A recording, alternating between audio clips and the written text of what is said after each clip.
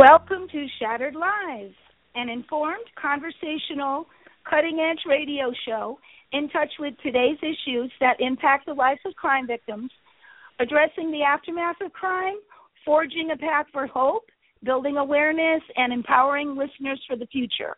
This is Donna Argor, a.k.a. your host, Lady Justice, with my co-host, Delilah Jones, president of ImaginePublicity.com, welcoming you to today's show and to our library of weekly archive shows.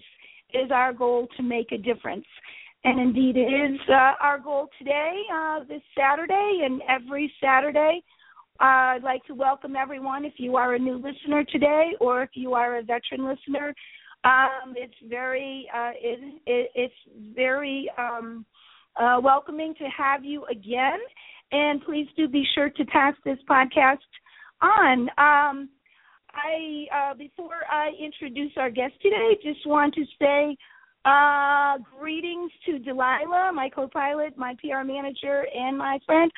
Good morning, good afternoon, wherever you are. And how is everything in your world, Delilah? Oh, it's great. It's great, Donna. Thanks. Thanks once again for having me here to share in the information that we give to listeners through so many good expert guests, and today is no different. We've had Duane Bowers on several times, and he's kind of like one of the group now, and each time he comes on, he just does such a wonderful job imparting information that's very useful in a lot of different areas. So certainly he'll be here today too.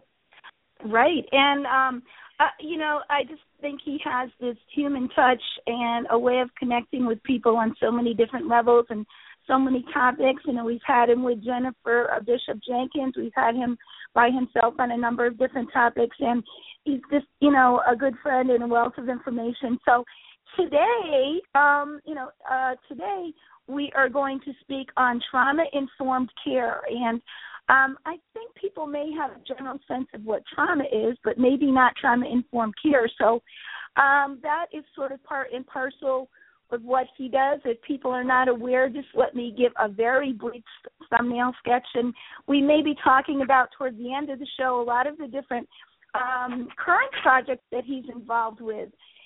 He is a certified clinical hypnotherapist, a licensed professional counselor, and a Reiki master. He works, teaches workshops and seminars and courses internationally. He is also an author, but primarily he specializes in working with families for children and adults who go missing. And like I say, he's just a plethora of information.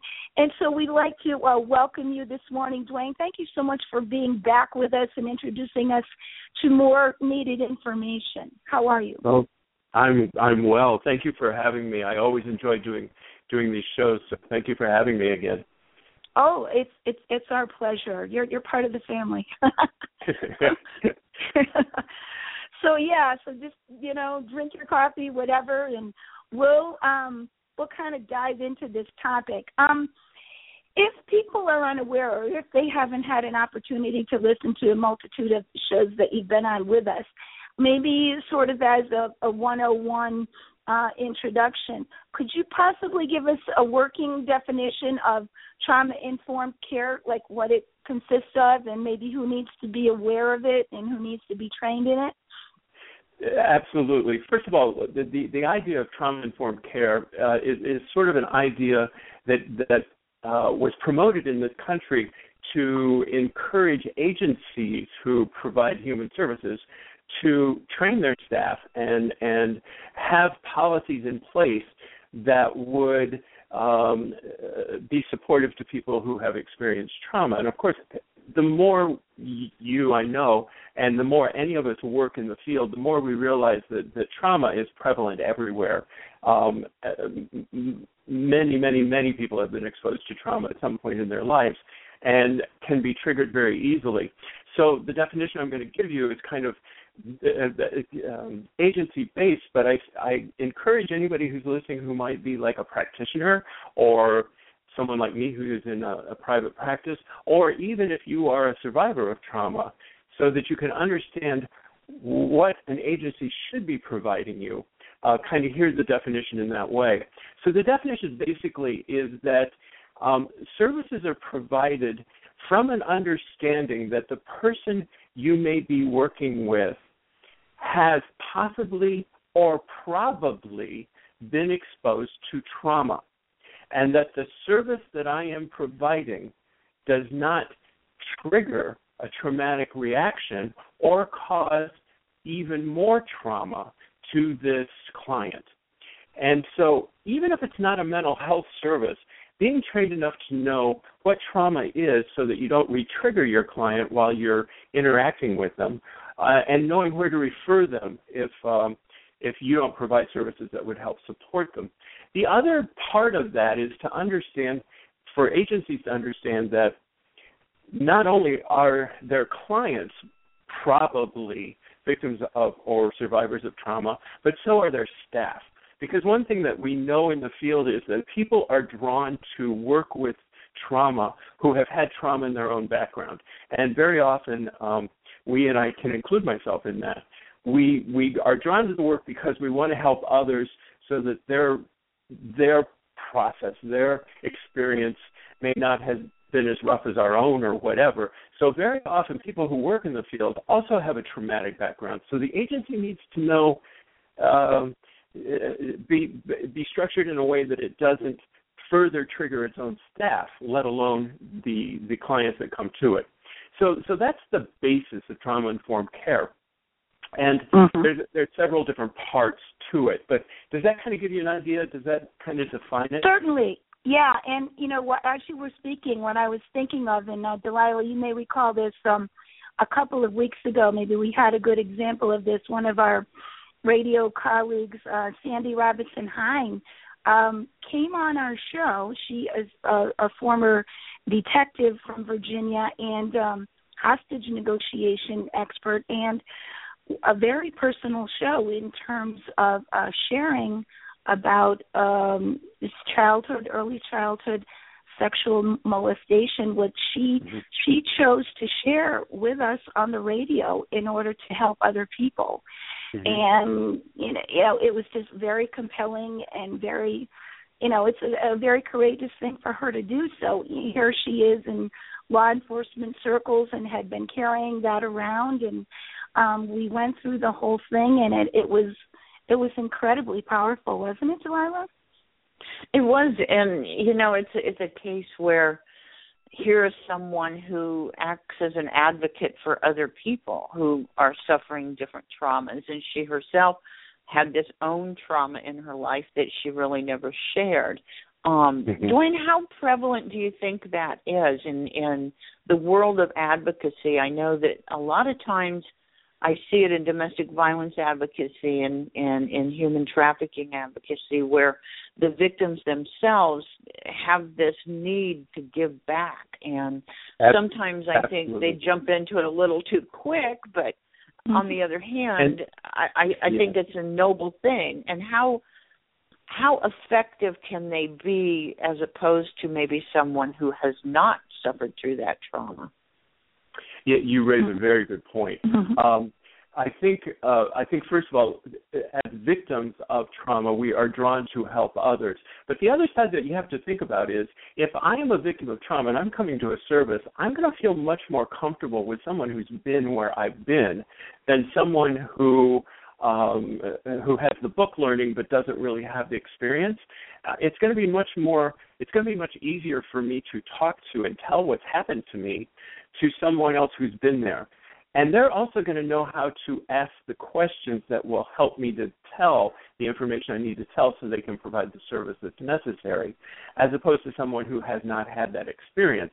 Now, I'm not saying it's better. I'm just saying I think one of the things we talk about in mental health is the therapeutic relationship and how important the relationship is before you even get to the intervention.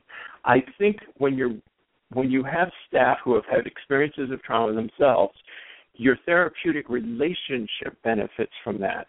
Now, of course, if they don't know what they're doing therapeutically, they could do more harm than good. But just to start, just to make that relationship, I think it can be very helpful. You know, in addictions, I worked in addictions many, many years ago, and that was one of the basic rules, that if you were in a drug treatment program, the other counselors were recovering addicts, because they got it and they understood, and I was much more comfortable relating to them than perhaps not. And when professionals started getting degrees and coming into the field, there was a real pushback from the addicts, from the staff who were recovering addicts.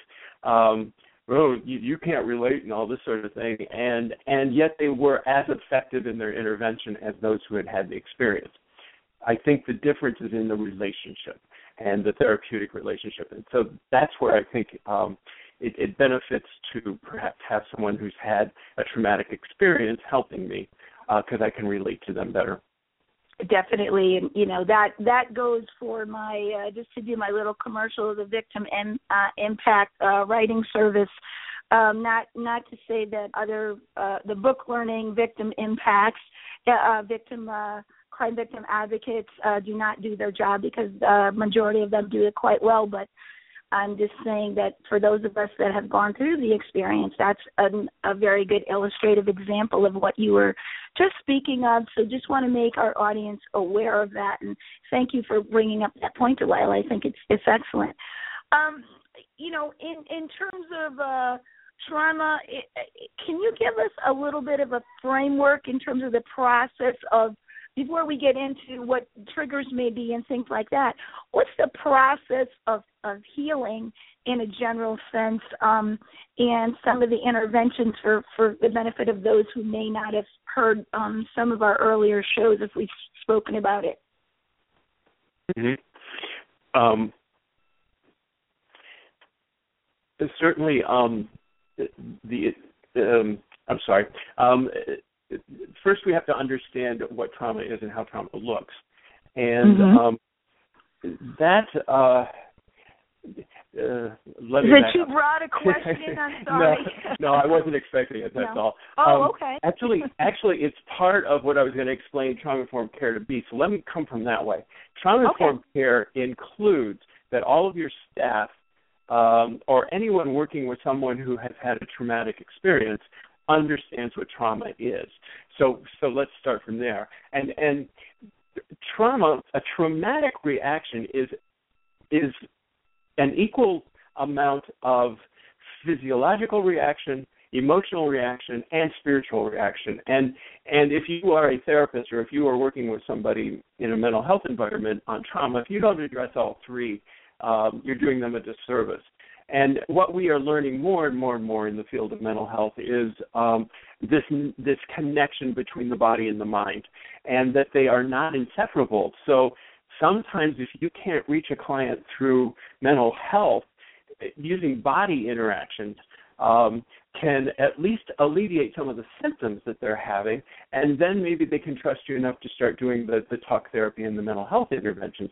So because of this, there are all sorts of interventions now that use both the body and the brain, and actually talk therapy is one of many interventions, and it really is not as effective by itself as if you add something else like EMDR, eye movement desensitization and reprocessing, which literally uses the body to help access the brain. And just a quick overview of that is, and it's considered a very effective treatment for trauma. When you experience a traumatic experience, your body produces a large quantity of serotonin. I'm sorry, not serotonin, cortisol. And cortisol is a hormone that is known as the stress hormone, and it floods your body. And what it does is it shuts down your hippocampi. You have two hippocampuses. That's your short-term memory, learning, and many of your ability to concentrate, etc. And it shuts it down so that another part of the brain, which is connected to the hippocampi, the amygdala, can function, and that's your fear center and your danger center, and that's what keeps you alive in a trauma. It scans for the danger. It scans for the the things that may be threatening you and put you into a fight, flight, freeze response. Well, this is a body response. Everything I've just described is physiological. And so if a person's experiencing trauma and then after the trauma they keep seeing images of their trauma or things keep triggering them, their body goes right into the same reaction that it did for the trauma. It has high cortisol level, it shuts down part of the brain, you're scanning for danger, and it causes all sorts of negative behaviors like negative worldview, depression, hypervigilance, inability to sleep, high anxiety, all of those things that you sort of associate with behaviors that people have with trauma. Well, if you lower the cortisol level, you actually start to affect some of those symptoms. They're able to concentrate better. The fear and the negative worldview starts to lessen a bit, less intense. And so this is all physiological. This is not even a mental health, if you think about it, not even a mental health intervention. And there's lots of ways to reduce cortisol, like, cortisol is reduced by the release of endorphins. So things like eating chocolate or exercising or laughing or feeling good about yourself. Yeah, I heard you picked up on the chocolate. Well... But those kinds of things will bring down cortisol levels, and then all of those symptoms I just talked about actually become less intense. Now you can start doing talk therapy. Now you can start talking about what meaning and value are you giving those images that are in your head, and how can we change that meaning and how can we change that value so they don't affect you so negatively. So, but it's a holistic approach, right? I mean, all of those things, the body. So it's not just, I don't want to talk to a therapist, or no, I don't want to do desensitization, or you have to do it in concert with these other things for it to be most effective? And I'll tell you what a real trick is. When you've got a client who says, no, I don't believe in mental health, no, I can tough it out, say, okay, well, that's fine. We don't have to talk about it. But I'm going to give you a couple of things to do to just maybe make you sleep better or make you feel less tense or whatever. And you give them a couple of interventions that bring down cortisol, they trust you a little better. And when they trust you better, there's that therapeutic relationship again. Now maybe they will talk a little more, and being able to change that meaning and value, which is really what we do in trauma work, helps them then to be able to move forward and eliminate some of those symptoms. So I don't know, did that kind of answer what you? Yes, for? It actually does help very much. Was thinking about when you take a pragmatic approach to this whole topic of what do we need to focus on for crime victims in terms of interacting with agencies and systems, because we do throughout our day, throughout our week, always have to be interacting, and if we are burdened already, our bodies and our minds and our emotional health are burdened with trauma. What is it that we need to discuss so that crime victims can sort of navigate through these systems to help them? Mm-hmm. One of the first things to be trauma-informed, to be able to interact in a positive way, is to recognize that if you have a power over relationship with your client, you are already triggering them.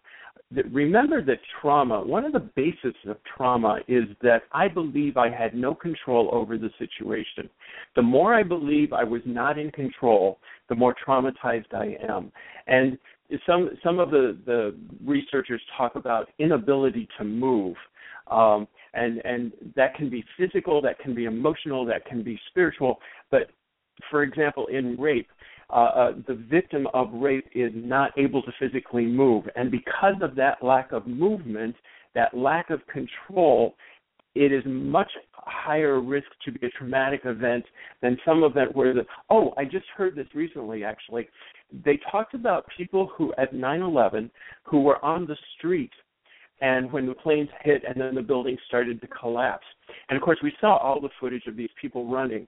And there was a study done of people who were on the street who were running from the event. Very, very few of them suffered from PTSD. And the reason was because they could physically move.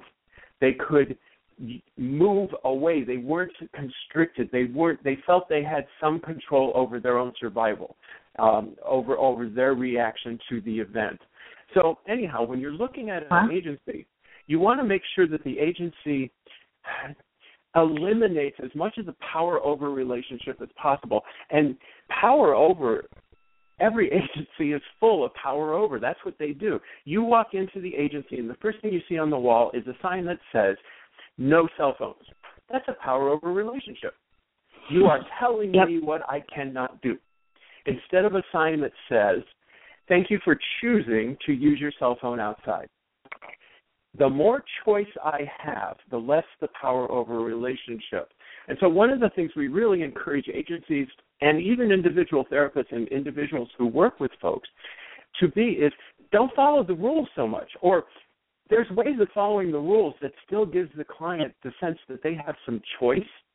And the more choice that I have, the less I feel that I have, that you have power over me, and the more I feel that I have some control. So I walk into this waiting room, and the chairs are lined up against the two walls in a straight line. That's power over. I have to sit in a line. I go up to the desk, and the woman doesn't even greet me. They just hand me the form and say, fill this out. That's a power over relationship. I may not want to give all that information. Power over relationship. Then they may give me a number and take away my name.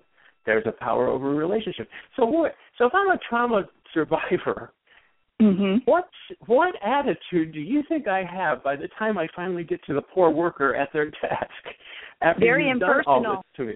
Right, Absolutely, I'm going to. Well, you can almost have that same feeling going into a doctor's office or a dentist's office or the DMV. There's so many different places, even regular people. You don't even have to have a trauma to be traumatized going into some of these situations. Yeah, that's true. So are you saying we need to be warm and fuzzy? I mean, if they just try to be a little bit more personable and sensitive, it will go a long way, Duane. Is that the kind of the bottom line? There's a difference between telling me, here, fill out this form, and saying, well, tell me, what's your name? Well, Mr. Jones, would you mind filling this out? As if I have a choice. Now, I really don't. But let's say I say, no, I don't want to fill out this form. Well, then the response to that can be, okay, well, that's certainly your choice. Now, unfortunately, the way we're structured is we need this information to provide you service, but you know what? There may be other agencies that don't need this information to provide you the service. So what I'm going to suggest is here, take the form with you, and then if you can't find another agency that doesn't need all this, you're welcome to come back. Or what we forget sometimes is that sometimes people can't fill out forms. And so maybe saying, well, would it help if I sat with you and helped you fill out the form? I'm giving this person, 3 choices right here. They can leave and take it with them. They can have me sit and help them fill it out. This is a whole lot different than, here, fill this form out. You know, and that's the idea of power over. Knowing my name, rearranging the chairs so that they're in groups of conversational groups rather than straight lines, because straight line is, got to adhere to the societal norm, So this is, and these are just little easy things. Then I come in to see the worker, and the worker's telling me all these things that they can and cannot do for me, rather than, or what I need to do to be able to get the service, rather than presenting it as a matter of choice. And, that example I gave was saying, well, unfortunately we need this information to provide you service. That's a choice. I'm actually still telling them I'm not going to do anything for you unless you fill out the form. But I'm doing it in a way that tells them you have some choices here, and I don't have any power over you. So the idea of giving the survivor as many choices as possible in their interaction with the agency helps to reduce that. Now, one of the things, and you talked about missing, I do a lot of work with the National Center for Missing and Exploited Children and with parents of missing children. And I, almost without exception, who do you think their number one bad guy is? Well, the law enforcement, because they don't get enough information. the law enforcement is always the bad guy for these folks. And it's not even the perpetrator who took their child, because there's this feeling that if the cops were doing their job, my child would be home. But the other thing is, of course, law enforcement has lots of power over. That's what it is. It's a power over agency. And so when I come to you for help and you tell me, well, we don't have the resources, or I can't give you that information, or it's still under investigation, this is the extreme of power over. Of course, the anger, which is a side effect of trauma, is going to come up. And so this is why having victims advocates work between law enforcement and the victim can be so helpful. Well, in that scenario, Duane, this comes up so often in our conversations with victims' families and whatnot. If they relate those responses that you just mentioned, law enforcement, what would be law enforcement needs to be trained and aware of this too. What would be alternate responses for them versus saying what they did? First of all, I will take issue, and I work with law enforcement too, so I will take issue with they need to be trained on how to do this. I don't necessarily think they do. I think when we look at law enforcement has to have a certain mentality in order to do the job they do. They can't be touchy-feely. They can't allow their feelings to come up when they're dealing with, the stuff they deal with every day. This is why I advocate for victims advocates in the police department, that there are people who are specially trained to translate the law enforcement language to the victim in a way that doesn't further victimize them, so to speak. So, and of course there are always times that you have to interact with law enforcement. And again, if the law enforcement person just took a moment to say things like, are you comfortable in that chair? Do you need a drink of water? Or when they see the person getting upset at the answer to this thing, I know this is not what you want to hear. Why don't you take a breath? In fact, let's both just take a couple of breaths here, and then we'll go on with what we're talking about. When you're giving me bad information, but you're also showing that that you have some concern for my reaction to it, my reaction tends to diffuse. So, to diffuse the situation, even with a comforting phrase like you're talking about, correct? Yeah. I can't change the information, and I can't change the rules. There's certain things I can't tell you. But you know what? I can say to you, yeah, I know it sucks. It's not fair. But unfortunately, these are the rules that I have to follow. And let's just stop for a minute. Let's just take a breath, calm down a minute. Make sure, do you need water? Do you need anything? Now, go ahead. Tell me how you feel about that. But when I ask you to tell me how I feel about it, then you know what? Very rarely am I going to attack you personally. So I'm a law enforcement. I've just told you, Donna, that nothing I can do for you. We don't have the resources. We're not going to search for your child anymore. And you're livid. But if I say to you, of course you're livid. Of course you're angry. I would be too. I get it. Let me get you some water here. Let's sit down. Let's just sit here for a minute. Tell me about how that feels. Go ahead. Just tell me about it. Just let me have it. Well, because I've given you permission to do that, what are you going to do? You're going to do it. You're going to let it out. You're going to do it, but you're not going to do it at me. You're going to do it at the system. Because suddenly I have shown you that I have compassion. So you're not going to say, oh, you're the worst thing ever. You're going to say, this sucks. This whole system sucks. You see what I'm saying? Right. Well, some people in law enforcement naturally have compassion, and maybe other people have had it, and maybe they've gotten burned out with the job, and maybe they've lost that ability. I mean, there's all different permutations of that scenario. But when does it become a matter of, in dealing with various institutions, and I work for state government, that's an example of institution, or, dealing with the police or mental health agencies, where if they're not doing what they need to do, even in terms of these small changes, we discussed on the phone the fact that we have to self-advocate. Now, there are those of us that can learn how to do that because we don't have a choice if the police don't have resources or whatever. But if they're already dealing with the personal trauma, is it a really hard transition for us to become self-advocates so that we don't, self-destruct and tell these agencies what we need? No, and I'll tell you what is the most supportive in most situations, and that is these peer support groups. For example, the National Center for Missing Exploited Children has a group known as Team Hope, which is parents of missing and murdered children who are telephone buddies to other parents of missing and murdered children. They've been there. They've been through it. And so by having this person to talk with who's had this, it lets me know that, and of course these volunteers are trained at what resources are available and whatever, but they can tell me what it took for them to become the advocate, what it took for them to start being an advocate for themselves. There are meetup groups for everything. There are online groups for everything. I've worked with a couple of mothers whose children died of overdoses, and they found just ad hoc groups of mothers whose children died of overdoses that they started attending the functions, and it really helped them to get ideas and to kind of get the courage to stand up for themselves. And even one of the other mothers would go with them if they needed them to kind of be a boost when they went to do certain things with law enforcement or other agencies. So it's not a hard transition. It just is a transition that needs some support. And again, we go back to that relationship that we talked about earlier. Having someone with you who's kind of been there very often is the best support I can have when I'm trying to make a transition from being victim to advocate for myself.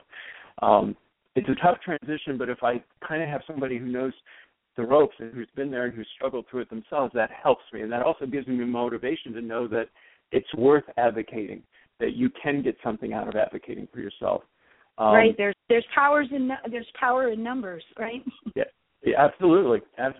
So just getting online and searching for, groups of folks who may have the same trauma I do, and kind of connecting with them can be helpful to help me change from victim to advocate.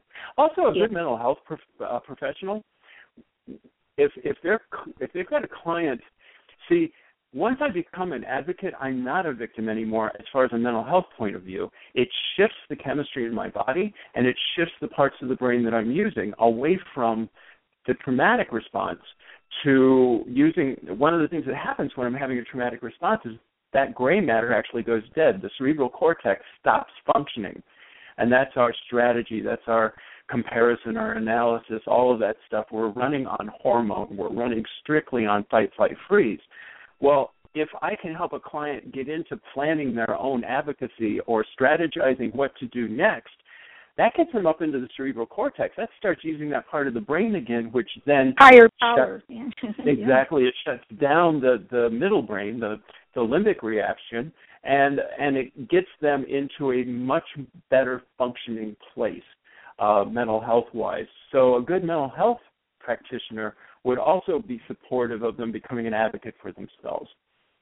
Yeah, well, another example, too, is that for nearly the past 4 years, Delilah and I have been featuring on this show so many examples of just exactly what you're talking about, stellar nonprofits who support others for various traumas and shattered lives. So if as one of your tools in your toolbox, please do continue to peruse the archives, because we have a number of different examples of just what Duane is talking about. Organizations and peer groups in Connecticut, Survivors of Homicide, many other organizations that we have featured. So these potentially could be a resource for you too. So just wanted to point that out. Absolutely. So thank you for cementing that we're doing good work. Absolutely, your show and shows like yours, and there aren't too many of them. Absolutely. That's what you do, is you expose people to what's out there that can help me, that can support me. And that is a vital service to people who are victims of or survivors of trauma. So, so kind of getting back to this idea of trauma-informed, the idea of power over, and that the agency should. And here's the other thing. So Donna, you work for a state agency. Any right. power over relationship as an employee? Well, they have a lot of power over me. Yes, exactly. That's what I mean. In what I do. I help case manage a number of clients, but there's so many other ways in which, they sort of take control from what time you report in, if you're not a minute late, but, from that kind of minutia type of thing to major things throughout the entire day, throughout the whole system. It's about managing people because they're a state government and they're so bureaucratic. And again, I'm speaking in general. It's not just the state of Connecticut. I'm not bashing my employer here. They've been good to me in a number of ways. But again, if you're a person that doesn't like to and terribly follow the rules and likes to think out of the box and is creative, such as I'm always being frustrated by some of these rules in state government, but yet I have to sort of play the game in order to get the job done, if you know what I mean. In order to get the check, absolutely. So, right. So, coming into that with an experience of trauma, coming into that being a trauma survivor, on a constant basis, you're being into a power over relationship. I mean, even down to having to ask, when can I take a day off, or getting permission to go to the bathroom, whatever. I'm being facetious, but yes, that's an extreme power over relationship. So agencies that serve trauma clients, but have strong power over relationships with their staff, are not trauma informed, because they're not recognizing that many of their staff have had traumatic experiences and are coming in every day being triggered by just the relationship of the agency to them. So that's another part of being a trauma-informed agency, is making sure you don't trigger your staff as well as your clients. Are there ways to incentivize them to make changes that don't cost a lot of money?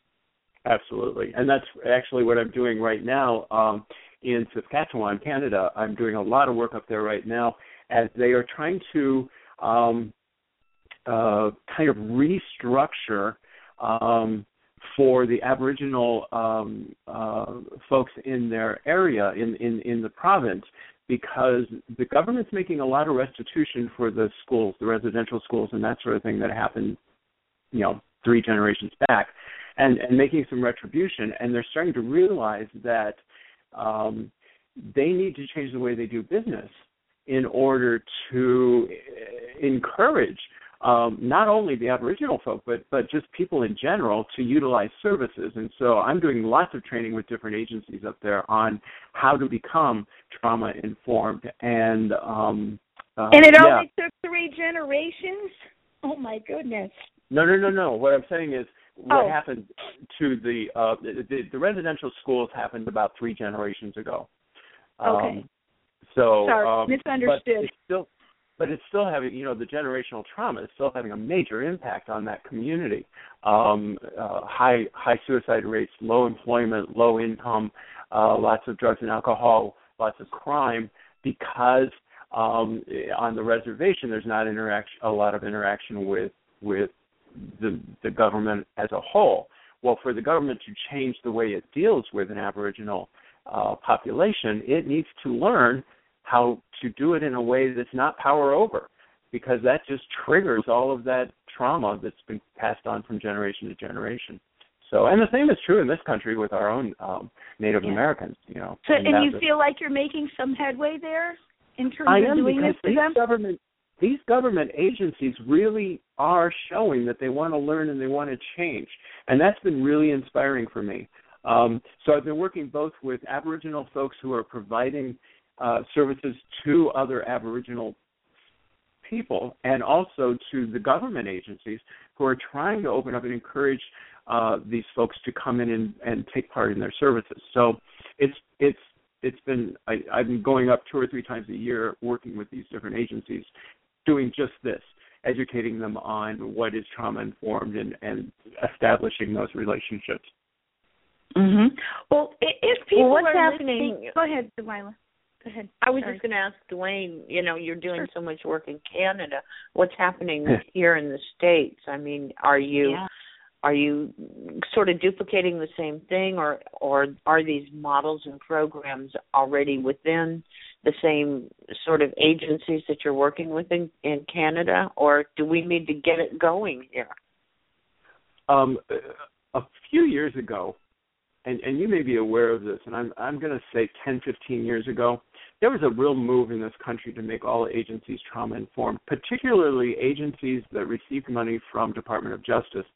And there was actually a period of time that if you were a nonprofit agency providing human services, you had to prove that your agency was concerned with being trauma-informed. You had to prove that you were providing training to your staff on what trauma was and that you were structuring in a way to be trauma-informed in order to receive money on certain kinds of grants.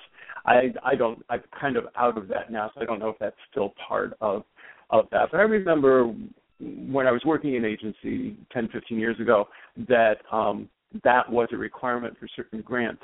So I think we move in that direction. I don't think we're there yet by any means, but I think there's a recognition, especially on agencies that provide human services, that they deal with trauma every day and that they need to constantly be evolving to provide for these clients and their staff who have been traumatized. So I'm not saying we're ahead of the Canadian government in any way. I'm just saying that we kind of went about it a different way. We went about it sort of through the pocketbook, where the Canadian government is actually passing laws and whatever to become more trauma-informed. Yes, it's definitely been a movement in this country and still is. Trauma-informed schools, in fact, have recently in California there was a major high school that decided to become trauma-informed just because of what the kids go through every day. They're inner-city kids and kids that were being exposed to trauma, either domestic violence or their own sexual abuse or physical abuse themselves. So, we are moving in that direction. It's not talked about probably as much as it used to be, but I think we're still moving in the right direction. Duane, do you feel like there might be pockets of this going on more so with areas such as the Sandy Hook schools now, and what's happened in various places where we've had mass trauma and homicide, where they've been forced to recognize this and change everything about how they operate? Colorado, San Bernardino, all of these different places. Yeah, I think so. Although when you look at some of these places, who is it that needs to become trauma-informed? Certainly in Sandy Hook, it's a school. But you know who I thought of, and I said this on your show before, certainly the parents of these children, all of these folks were victims, but one of the sets that I looked at that I think probably did not get a lot of support, it was a volunteer fire department that was right across the street from the school, and that's where the bodies were taken to be identified. Right. Mm-hmm. And these were volunteer fire people, young adults who probably have put out fires and maybe have seen people burnt and whatever, but have never seen a room full of dead children. And it was their responsibility to take these parents through to identify their children.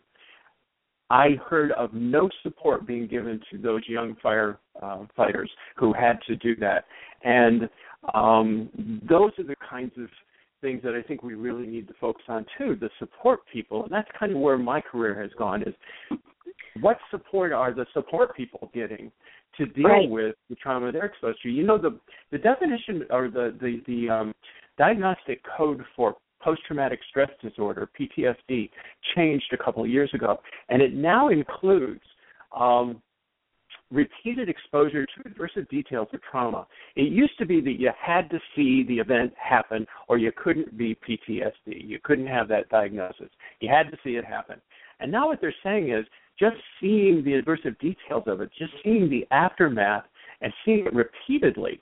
Or they give the example of police officers that hear about sexual abuse of children over and over and over again. Well, there are lots of folks in the mental health field that work with children who have been abused and hear those stories all over and over again. This now qualifies as one exposure to post-traumatic stress disorder. So I think, yes, we're becoming, as a country, we're becoming more aware that it's not just you have we to need be to a pay holistic attention thing. to them, right? Yes, exactly. Yeah, exactly. Just as you were talking again, another example I want to point out to people if they would care to listen. Just a few weeks ago, maybe a month, 6 weeks ago, we did a show with some first responders, firefighters from Charleston, South Carolina, who have a peer support group and are specially trained in PTSD, I believe, in other areas because they've gone through many. There was a big, they lost 9 firefighters in a big fire several years ago, Delilah, right, as well as other things. So there are specially trained firefighters that are doing this because of the repeated trauma that they have had. So that is a show that people can look upon. We did a show a while back that I just repeated with Sandy Hine again, and Derek about victimization when you become victimized, when you are a hostage negotiator and what you go through, what your personal trauma is. Absolutely. So, again, we've tried to introduce that these service providers become victims as well. So, again, I invite people to come back and circle back to our archives because just what Duane is talking about, we're trying to present sort of a 360 spectrum of who is a victim and are they getting what they need. So thank you for reminding me of this. But again, that show with the Charleston first responders is a prime example of what you were just talking about with the Sandy Hook people as well. So again, thank you for bringing that up. Sure, and if I can kind of elaborate on that just a minute. Go ahead. Like I said, I do a lot of work with National Center for Missing Exploited Children. One of the other things I do for them is they have a staff of about 70 folk whose job it is to, let me start a different way. Congress mandated a few years ago that the National Center for Missing Exploited Children become the repository for child pornography found on the Internet. And being the repository, they have all of these images, and all of new images that come up on the Internet get reported to them, and they have them. They store them so that law enforcement has a place to come to when they're looking for a particular child victim or a particular perpetrator or whatever. And so they've got a staff of about 50 people, and they're young. They tend to be in their late 20s, early 30s, up to mid-30s. And in many cases, this is their first job. They came straight out of college and they're doing this job. And they're watching child porn all day, every day. This is certainly exposed to the adversive details of trauma. And so one of my responsibilities, we have what we call the Safeguard Program, which is the mental health support to these folks. And they come see me twice a year, more often if they need it. When they're getting trained, they see me every month during their training, and they have a support group during training. So this is, again, sort of trauma-informed, knowing that your clients are being exposed or your staff is being exposed to trauma and helping them learn how to cope with that as part of their job. Well, let's extend that a little bit. So ICAC units of police departments, ICAC stands for Internet Crimes Against Children.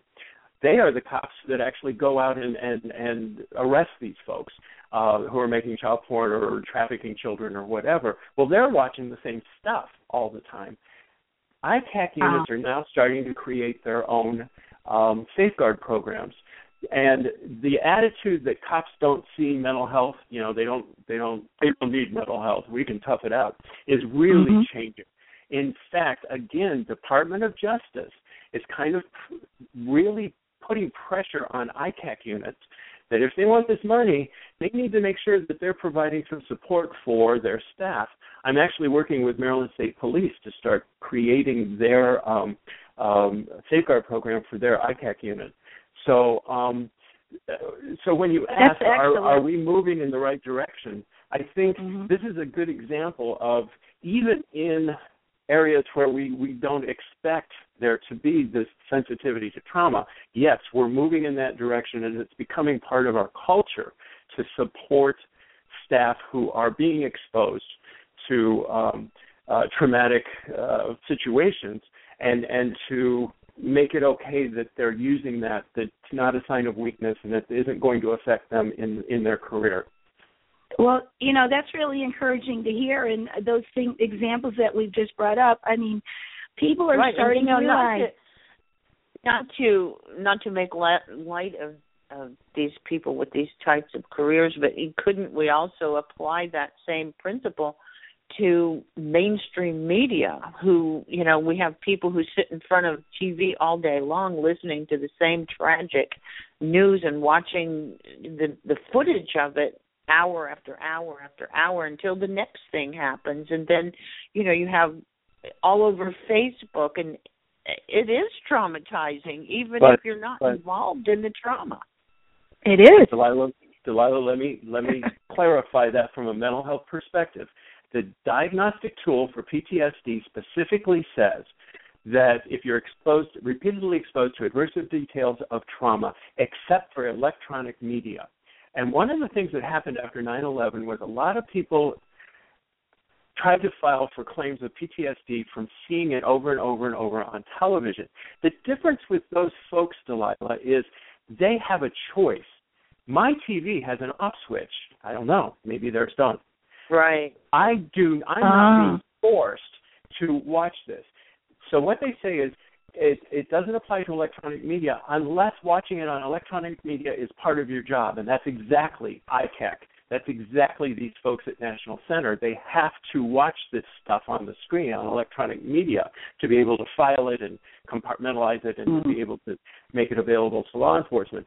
So it's part of their job. They have to watch it to have that job. But if it's your job or your livelihood or whatever, and you're forced to, so you would be eligible under PTSD if you have to do this as part of, helping clients or whatever, then you would be eligible then. Yeah, but if you're sitting at home watching 9/11 over and over and over again, that's your choice.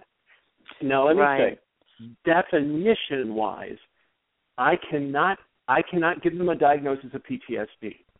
And you know who really runs that, and I don't mean to sound negative, but it's the insurance company that's going to pay. And if you don't meet the criteria, then the insurance company's not going to pay, right? So, of course. So you would look for a diagnosis like anxiety disorder or something else that would also fit the reaction they're having to watching this, but not trauma, not PTSD. That does not qualify. Okay, well, very, very interesting. We have about 6 minutes or so left to our show, just to let you know. And it's always too quick when we talk to you, Duane. But in regard to what all of the things we've been speaking about and bringing it back to, like, service providers, I know we've been dealing with, larger institutions perhaps as examples, and if they're not sort of getting it and going with the program, so to speak, you can have individual service providers maybe be making some qualitative differences. What have you seen where people have been really changing their ways that maybe have really made a difference for victims, maybe on a smaller level? Can you give us some examples? Well, I think one of the things that we can look at is many states or not federal government, but smaller governments who provide human services have learned to provide them sort of a one-stop shop kind of idea, so that, because very often if an individual in a family has experienced trauma, that family is experiencing trauma. Even if the trauma happened on the outside to just one member, the fallout from that is affecting that family. So being able to provide services to the entire family at one location in a way that doesn't cause trauma in figuring out how am I going to get there, how do I pay for child care, et cetera, et cetera. And so they're creating sort of these service centers that have child care, have parking, they can provide money for public transportation, and they'll have all the family members do what they need to do sort of at the same time. So they'll have the kids in therapy in one place and the parents in another, and then after those sessions they may bring them back together for a family therapy session. So they try to work and maintain that idea that we're here to serve and build the family, and that you come first and your family comes first rather than our needs as the agency. And we're seeing more of that happening as well. I did want to just cover briefly or just go through the list of, if you're going to an agency that's supposed to be a human service agency and it's supposed to be supporting you as a victim of trauma, here are the things they should be trying to do for you. They should be trying to help you learn how to identify your emotions and regulate them. They should be giving you skills on how to reduce your anxiety when you're having a panic attack, how to reduce your anger, stress management skills, those kinds of things. They should be helping you identify when you're thinking screwed up. We call it maladaptive cognition. When you have come up with a worldview that really isn't correct, but it's based on your experience, to help you broaden that a little bit. I mean, if you've been raised in an environment of domestic violence all your life, that's what you think a good relationship is. So being able to change that cognitive distortion to say, no, that's not a healthy relationship. Let's teach you what one is.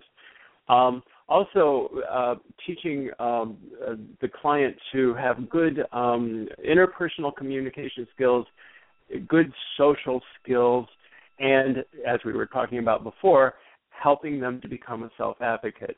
So your agency, if you are the victim, if you are a survivor of trauma and you're at an agency that's supposed to be supporting you and helping you function, these are the things they should be focused on, or some combination of these things. And if they're not, well, these are the things that the industry says are the most important skills necessary for a person who is a victim of trauma to be able to reintegrate back into society. So. And they need to get in touch with you if they're not. Or a good therapist, right? That's all there is to it. Well, I just have to say this is always very, very informative, and people can go back into the archives and listen to this if they don't happen to listen live. Can you just give us some reference in terms of if people want to read more about the type of things that you are currently doing, or if they want some more help, can you give us your website information? Sure. My website is www.duanebowers.com. So it's www.duane, T as in Thomas, Bowers, BOWERS.com. Right. And if you had any parting thoughts about the overall issue, what should we be taking away as an audience today? What do you think would be the most important thing? I'm a real advocate for this reduction of power over, no matter who you are or where you are in life, quite honestly. The less you try to assert power over someone else, I think the more productive that relationship can be. And I think that's probably the most important thing in your relationship with clients, with peers, with whoever. This need for a power over relationship only further develops any anxiety or any trauma that person may have, or you yourself. And so when you're interacting with agencies, and if you are in an agency or an agency head, think about that. Think about how you can eliminate those power over relationships with simple things like changing a sign, changing the way the chairs are in the room, changing the way the person greets someone when they come in the agency. And that's true of any store even. So I think it's a good universal kind of rule to have that if you establish power over relationships with folks, they're only responding to you out of the necessity of having to interact with you, and it's uncomfortable for them. Yeah. Very, very, very useful information. Delilah, have any parting thoughts? Well, I can't wait to go back and listen to the show again because there's so much good information for such a broad spectrum of people. You know, whether you're a victim or you're in this situation, or whether you're a caregiver or an advocate, there's just so much information in this show. So hopefully we have a large turnout of listeners. And I want to just say thank you again, Duane. Thank you, Duane. Always. Please keep in touch, bring a lot of value. Yes. Thank you. Well, we'll be closing out the show. Please visit DonnaGore.com to see other offerings available to you, and it's always appreciated if you share the radio shows and my blogs and Victim Impact Writing Service. Thank you, and we will see you next time. Thank you, Duane. Thank you, Delilah. We'll talk to you soon.